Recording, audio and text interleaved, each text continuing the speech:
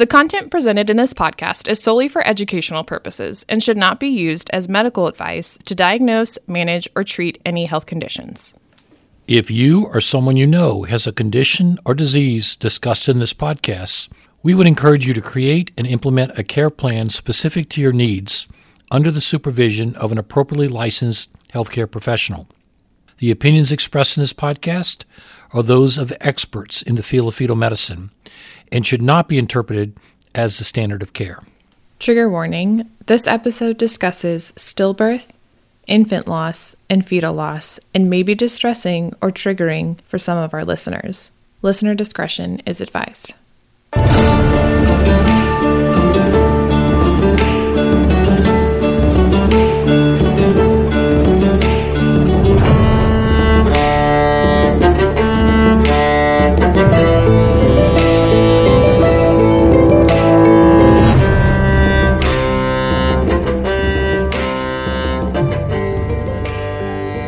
Hey Womb Mates, welcome back to the News Womb. My name is Erin Moise. And I am Ken Moise. And we have a Debunking Dramatizations for you tonight. We haven't done one in a while. We haven't, and you did the research for this one like 3 months ago. Right, yeah, well, it's been that long since I think the House of the Dragon is over. Yes, corrections from our previous... So this episode, we have to, I guess, let's clarify. This episode may be a two-parter. Two-parter. Maybe. But it's talking about Season 1, Episode 10. The last in the series. The season finale. Well, it was season finale. Yeah, it was. They'll probably renew for another season. They make too much money off of this. The Black Queen, it's called. The episode's called The Black Queen, and it's House of the Dragon. The Dragon. Just one. Only one. Only one dragon. But there's lots of dragons in this, so... Only one in the title. I know. It's a dragon. It should be the House of the Dragons. But since this episode, since your research, we've learned that this is based off of a book called Fire and Blood. This whole season is based off of Fire and Blood. Right. That will come into play later. So are you going to set the scene? Am I setting the scene? I'll set the scene. So this is the last Season 1, Episode 10. Raenyra, who's the queen now. She was the daughter of the king, but now she's the queen, and her throne is being contested. But in the meantime of her throne being contested... She's pregnant with her fourth child. My brief online research I just did to find the prosthetic from this episode said this was her sixth child. Sixth. I lost out on 2 here then, because I only counted 3 living children. 3 living children, but is it her 6th pregnancy? What are her G's and P's? I lost her G's, P's, and everything else here. Okay. I counted as the 4th one. She had 3 boys, and they were all alive by different people, and so, yeah. Okay. But anyway, so she's pregnant with her 4th child, and in the scene, she goes into labor. And I'm sorry, which delivery number is this on 4. This? No. You said there's been X number of deliveries on this show. This is the 4th delivery. Yeah, it's the 4th delivery depiction. Yeah, the first one we talked about was that C-section done with no anesthesia. That was the other queen, the first queen, right? That was her mother that had the section with no anesthesia. That was the very first episode. There were a couple in between with some breaches and some dragons burning people up, and it was just, babies everywhere. This is it. This is the last baby born. And she's in labor in his bloody shirts, and a couple of midwives hanging around doing nothing but staring. Yes, this. And none of those, what do we call those guys, the maestras or whatever, the guys that did the C-section? They're doctors. Yeah, they're not there, just the midwives. No one's, midwives, and they're like, can we help you? And she doesn't say anything. She doesn't say anything, she just grunts. Yep. And she's in a long white gown, and there's blood, a little bit of blood. And then all of a sudden, she kind of bears down, kind of standing up, and a whole bunch of blood comes out. And then this... But it's not like frank red blood. It's kind of like a gelatinous mixture. It's like a clot. Yeah. But it's not like a gush of just straight blood. Right, it's like a clot. Yeah. And then the baby pops out, right? It plops out. And it looks weird, right? Now tell us about the prop, because you did some homework on the prop. I did a little bit of homework. So I did some homework after a maternal fetal medicine doctor at IFMSS informed us. Shout out, Jesse. Hey, Jesse. Informed us that this was a very specific prop that was created for this particular birth because it's supposed to be part dragon. Right.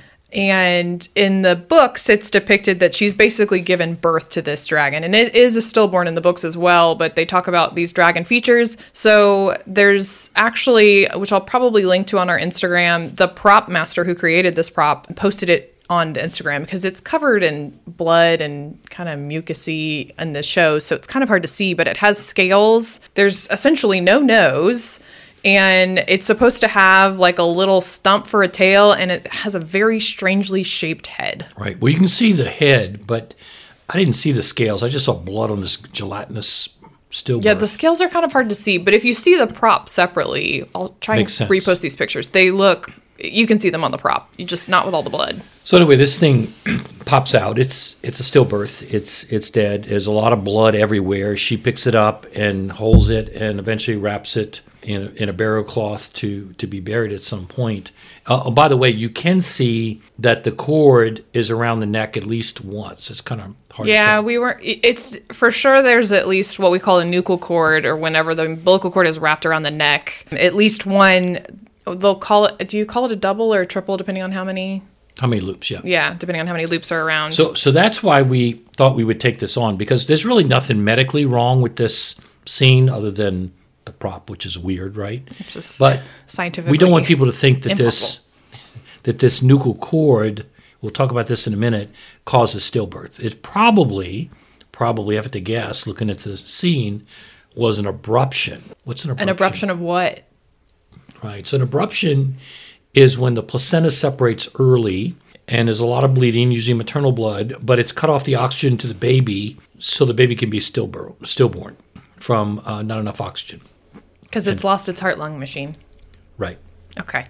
And it's associated with a lot of bleeding and extra contractions, and that would be my guess as to the reason for this stillbirth. So it's really, we're not going to debunk anything.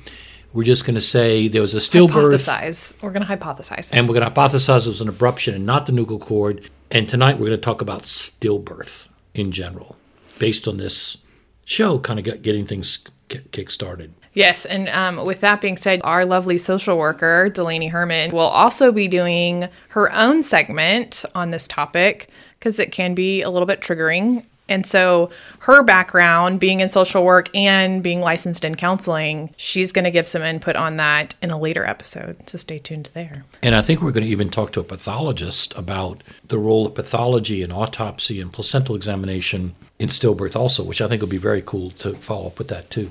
Okay, so let's start with how would you define a stillbirth? Yeah, so there's a classic definition. It's a loss of a baby after 20 weeks gestation. So before 20 weeks, we call it a miscarriage or abortion. We don't like the word abortion. We'd say a miscarriage. Some people call it a spontaneous abortion. But after 20 weeks, it's called a stillbirth. Or if you don't know the gestational age, it's a fetus that weighs 350 grams or more. Okay, and how often do stillbirths occur in pregnancy? Yeah, they're actually pretty common. There are probably over 21,000 stillbirths in the U.S. each year. That comes out to about 1 in every 175 births. So it's not uncommon to have a stillbirth. And what would you say are some of the risk factors that are associated with having a stillbirth? So there's some demographic factors like race. So we know the black race has twice the risk of other races. We don't know why. We know that both maternal and fetal mortality is higher in the black race, and there are lots of people struggling with why that is. Is it related to prenatal care? Is it related to a higher chance for hypertension? We're not sure. Next would be American Indian, then Hispanic, and Caucasians have the lowest rate of stillbirth based on race. So there's some other factors. Twins have about a 2.5 times increased rate of stillbirth, particularly monochorionic twins. That's going to be a whole separate set of chapters on our podcast later. But so monochorionic, identical twins have a very high incidence of stillbirth. Males, more than female fetuses. The extremes of maternal age, so less than 15 years of age or over 35. Obesity, and they, at least in the ACOG bulletin, define obesity as a BMI of more than 30. That's a lot of people with a BMI of more than 30. Smoking, really bad. Smoking is associated with abruption and associated with stillbirth. But quitting before pregnancy, interestingly enough, is protective. So if you stop smoking before you get pregnant, so it may be something related to while you're smoking and you get the placental implantation, that's what causes things to go awry. IVF has a little bit higher rate of stillbirth. We're not sure why. Going overdue by 41 weeks has a 2.9 fold increase. And if you go to 42 weeks, which nobody should do anymore, a 5-fold rate of stillbirth. Wow. So you shouldn't go overdue. If you've had a previous stillbirth, we know that you have almost 5 times the risk of another stillbirth. And then, of course, there are a lot of maternal diseases like insulin-dependent diabetes, hypertension, connective tissue diseases. Those are all other causes of stillbirth, many of which we don't totally understand why they cause stillbirth. The next question says, what are the causes of stillbirth? Well, the first were risk factors, and then you have the actual... Yeah, but you just kept saying, what are the causes? Well, this is like, what's wrong with the baby, right? Is there something...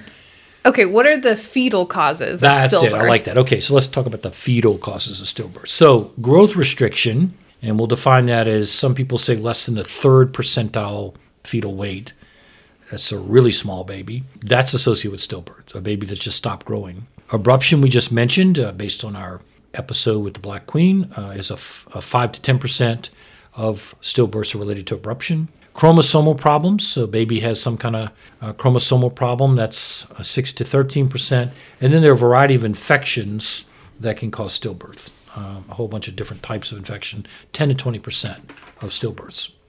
And would you say that these percentages are maybe, some of them are probably ranges, but how accurate would you predict these percentages to be, given that we don't get autopsies on every stillbirth? So we may not always know the cause. Yeah, exactly. This data comes from, there was a stillbirth network set up by the NIH where they had a fairly rigorous, we'll talk about some of the tests they did, but a fairly rigorous protocol for looking for every kind of thing for stillbirth. And those numbers come from that stillbirth network with, I forget how many babies were in the series, but it was quite a few nationally. And they came up with some pretty good numbers that I just quoted for known causes of stillbirth. There's still, if you look at those numbers, 30-40% of the time we still don't know what's wrong that caused the stillbirth, despite all the tests we'll talk about in a minute. Okay, well, how would you prevent a stillbirth in general?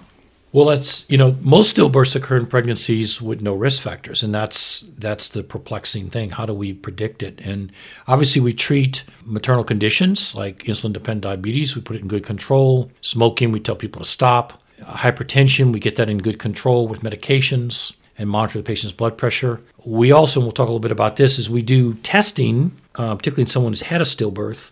We do testing twice a week, once or twice a week, to see if the baby's showing any signs of distress. And we look for ultrasounds to make sure that babies are growing okay.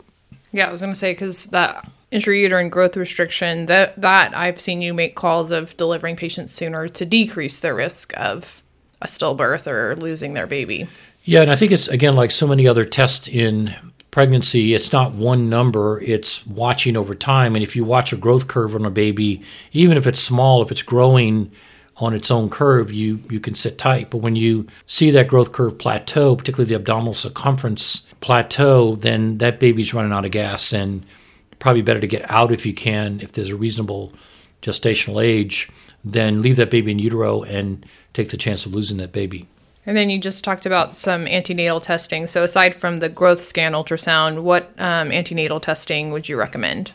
So the classic test today are the biophysical profile. That's usually done with a total score of 8. A best score is 8. It's like a in utero APGAR score. We look at fluid, movement, breathing, and tone, and each of those parameters gets a score in its best scenario of a 2. So 8 of 8 is the best, and go home, see you in a week. A 6 of 8 is kind of, we're not so sure. Might want to do another test, like to get a fetal heart rate tracing. And a 4 of 8 is bad. That means this baby's probably in trouble, unless it's asleep or there's some other reason for it. But you've got to at least repeat it and figure out why this baby's not breathing or moving. It's interesting, in the biophysical profile, the things you mature to last disappear first, if that makes sense. So if you watch babies throughout pregnancy as they mature, the last thing they get is breathing. And so not seeing breathing is the first thing to go when a baby's in trouble. And then you get movement, and then you get tone, loss of tone. So, these babies are just kind of laying dead in the water, like dead man's floating, when they're not feeling good. So biophysical is probably one of the most commonly used tests with ultrasound. to determine if a baby's okay. The non-stress test is widely used also, and some people put it together with the biophysical for a best score of 10. So you get a 2 for a good NST. And the NST non-stress test involves putting you on the monitor and leaving you there for at least 20 minutes and watching the baby move or listen for it to move. And when it moves, the heart rate should go up by about 15 beats for 15 seconds. And that's a reactive non-stress test. Then there's the modified biophysical profile, which I never quite understood why they call it that, which is a non-stress test and then an ultrasound to peep at the fluid and make sure your fluid's okay. Because fluid, the amount of amniotic fluid is a marker for chronic stress for the baby. When babies are chronically stressed, they quit peeing, and so the fluid from around the baby decreases, and you get worried about the baby. We say that if the AFI is less than 5, or that's the amniotic fluid index, or the maximum vertical pocket is less than 2, that's not a normal amount of fluid, and that means the baby is stressed. So those are the tests we use today: biophysical, non-stress tests, and modified biophysical. Okay, those are antenatal testing that you have to do in an office, but what about something that a patient can do at home, like kick counts? What about doing those daily? Yeah, so it makes sense that you would be able to educate the mother on kick counts. And unfortunately, there's some big studies, one reported in 2018 in a bunch of midwife patients where they would, this was done in Ireland, UK and Ireland, and half the patients did kick counts every day and half didn't. And what they found was, despite training people on kick counts and all and having protocols and everything, there was no change in the stillbirth rate, despite the moms supposedly being tuned into their baby's movement. And the induction rate and C-section rate went up. So a lot more interventions with no bang for your buck. In other words, no decrease in stillbirth with maternal education on how to assess fetal movement. So we always tell our patients, if you don't feel fetal movement, come in. I think that's hard for patients to interpret that. I like to use a count to 10 method. It's an Israeli technique where you pick a time every night and you keep a little diary and you write the time down you start, and after you get 10 kicks, you write the time down you finish. And after you establish a pattern, if on any one night it takes 3 times longer than usual to reach 10, that's a problem. You need to come in and get checked out. Or if you progressively take longer and longer to get to 10 and you reach that threshold 3 times more than usual, that's a baby slowing down. Babies slow down and hibernate when they don't feel good. And you should come in and get checked out on labor and delivery. So that's kind of how I tell my patients how to do kick counts. But there's not a lot of good data on kick counts in any kind of really evidence-based fashion to say it decreases the rate of stillbirth, even in high-risk pregnancies. There just isn't a lot of good data. So most of us use these antenatal tests that we talked about once or even twice a week in some cases to decide if a baby should be delivered or is in trouble. Okay, so say a patient unfortunately doesn't make it to the hospital in time. She does experience an intrauterine fetal demise, or what we call an IUFD, and she loses her baby. How do you go about delivering a stillbirth?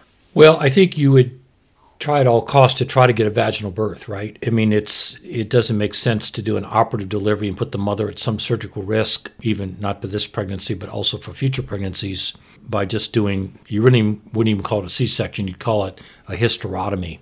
C-section's for a live baby. And that's, it's the same as a C-section, but it has its risk. Most people would induce these pregnancies, and depending on how far along you are would depend on what medications you use. The uterus early in pregnancy is not very responsive to oxytocin. There are not a lot of receptors on the uterine muscle, so you have to use prostaglandins. And so you can use 400 micrograms of what's called misoprostol. That's PGE1 prostaglandin, and it can put in the vagina. It's a pill every 6 hours, and that works, even if you have a uterine scar. So even if you had a previous C-section, there's studies to show that's safe to do that. It'll take 24 hours to get the patient induced, but they'll deliver vaginally. A caveat here is these contractions, if you look at them on the monitor, are not the rhythmic contractions you see with Pitocin or oxytocin. They hurt. They're long 2-3 minute contractions. And so I'd always get an epidural in my patient who has to be induced like this, just to make her as comfortable as possible. But you can use misoprostol. Later on, as the uterus gets bigger, you don't want to push the uterus too hard. You'd probably use a little bit lower dose, like 200 milligrams micrograms of misoprostol every 6 hours. And after about 7 months, you can just use oxytocin. You can ripen the cervix with a Foley bulb if need be. And then once the cervix is dilated a bit, you can start oxytocin. So a variety of techniques to stimulate the uterus to deliver. But again, I would highly encourage the mothers, even with a previous C-section, to try to attempt a vaginal delivery to prevent the morbidity of a surgical procedure. And how about antenatal testing in the next pregnancy after a mother has experienced a stillbirth? So this is always difficult for the patient because she's had the psychological trauma of losing a baby. And as you approach that gestational age, she's going to really push her obstetrician to go ahead and get that baby delivered so it doesn't happen again. The general recommendation is to start testing at around 8 months to 32 weeks, or at least 1 or 2 weeks before the time of the previous loss. So let's say you had a loss at 28 weeks, you'd probably start testing around 26 weeks. Most of our antenatal testing is done around 32 weeks or 8 months in general. And then what about delivery in the next pregnancy after you've had a stillbirth? Yeah, so we always push for 39 weeks, right? I mean, that's like the best time to deliver. You don't like to let your patient go much past 39 or 40 weeks. We already talked about a higher rate of stillbirth at 41 and 42 weeks. In today's obstetrical practice, you really shouldn't be delivering patients that late. ACOG will say it may warrant, with a history of previous stillbirth, it may warrant an earlier delivery. Again, more for psychological reasons. There's really no good study to say that delivering them earlier is going to make for a better outcome in the next pregnancy. We did say they have a much higher rate of recurrent stillbirth. But I think you want to at least try to achieve a 37-week gestation because that's when the lungs are more likely to be mature. So I'd push for 37 weeks at least in the next pregnancy. Well, womb mates, that wraps up part 1 of 2, I guess of 3 technically, but 2 of our part, and then Delaney will be our 3rd part. And placenta will be the 4th part. Placenta And autopsy. Oh. Pathology. So apparently this is a full potta. Because I think we'll talk a little bit about that in the second part here. Part 2 will be more about placenta, but that's going to come out next week. So this is wrapping up part 1. Okay. So stay tuned for part 2 coming in next week. But for now, this is Erin Moise signing off. And this is Ken Moise. More to follow.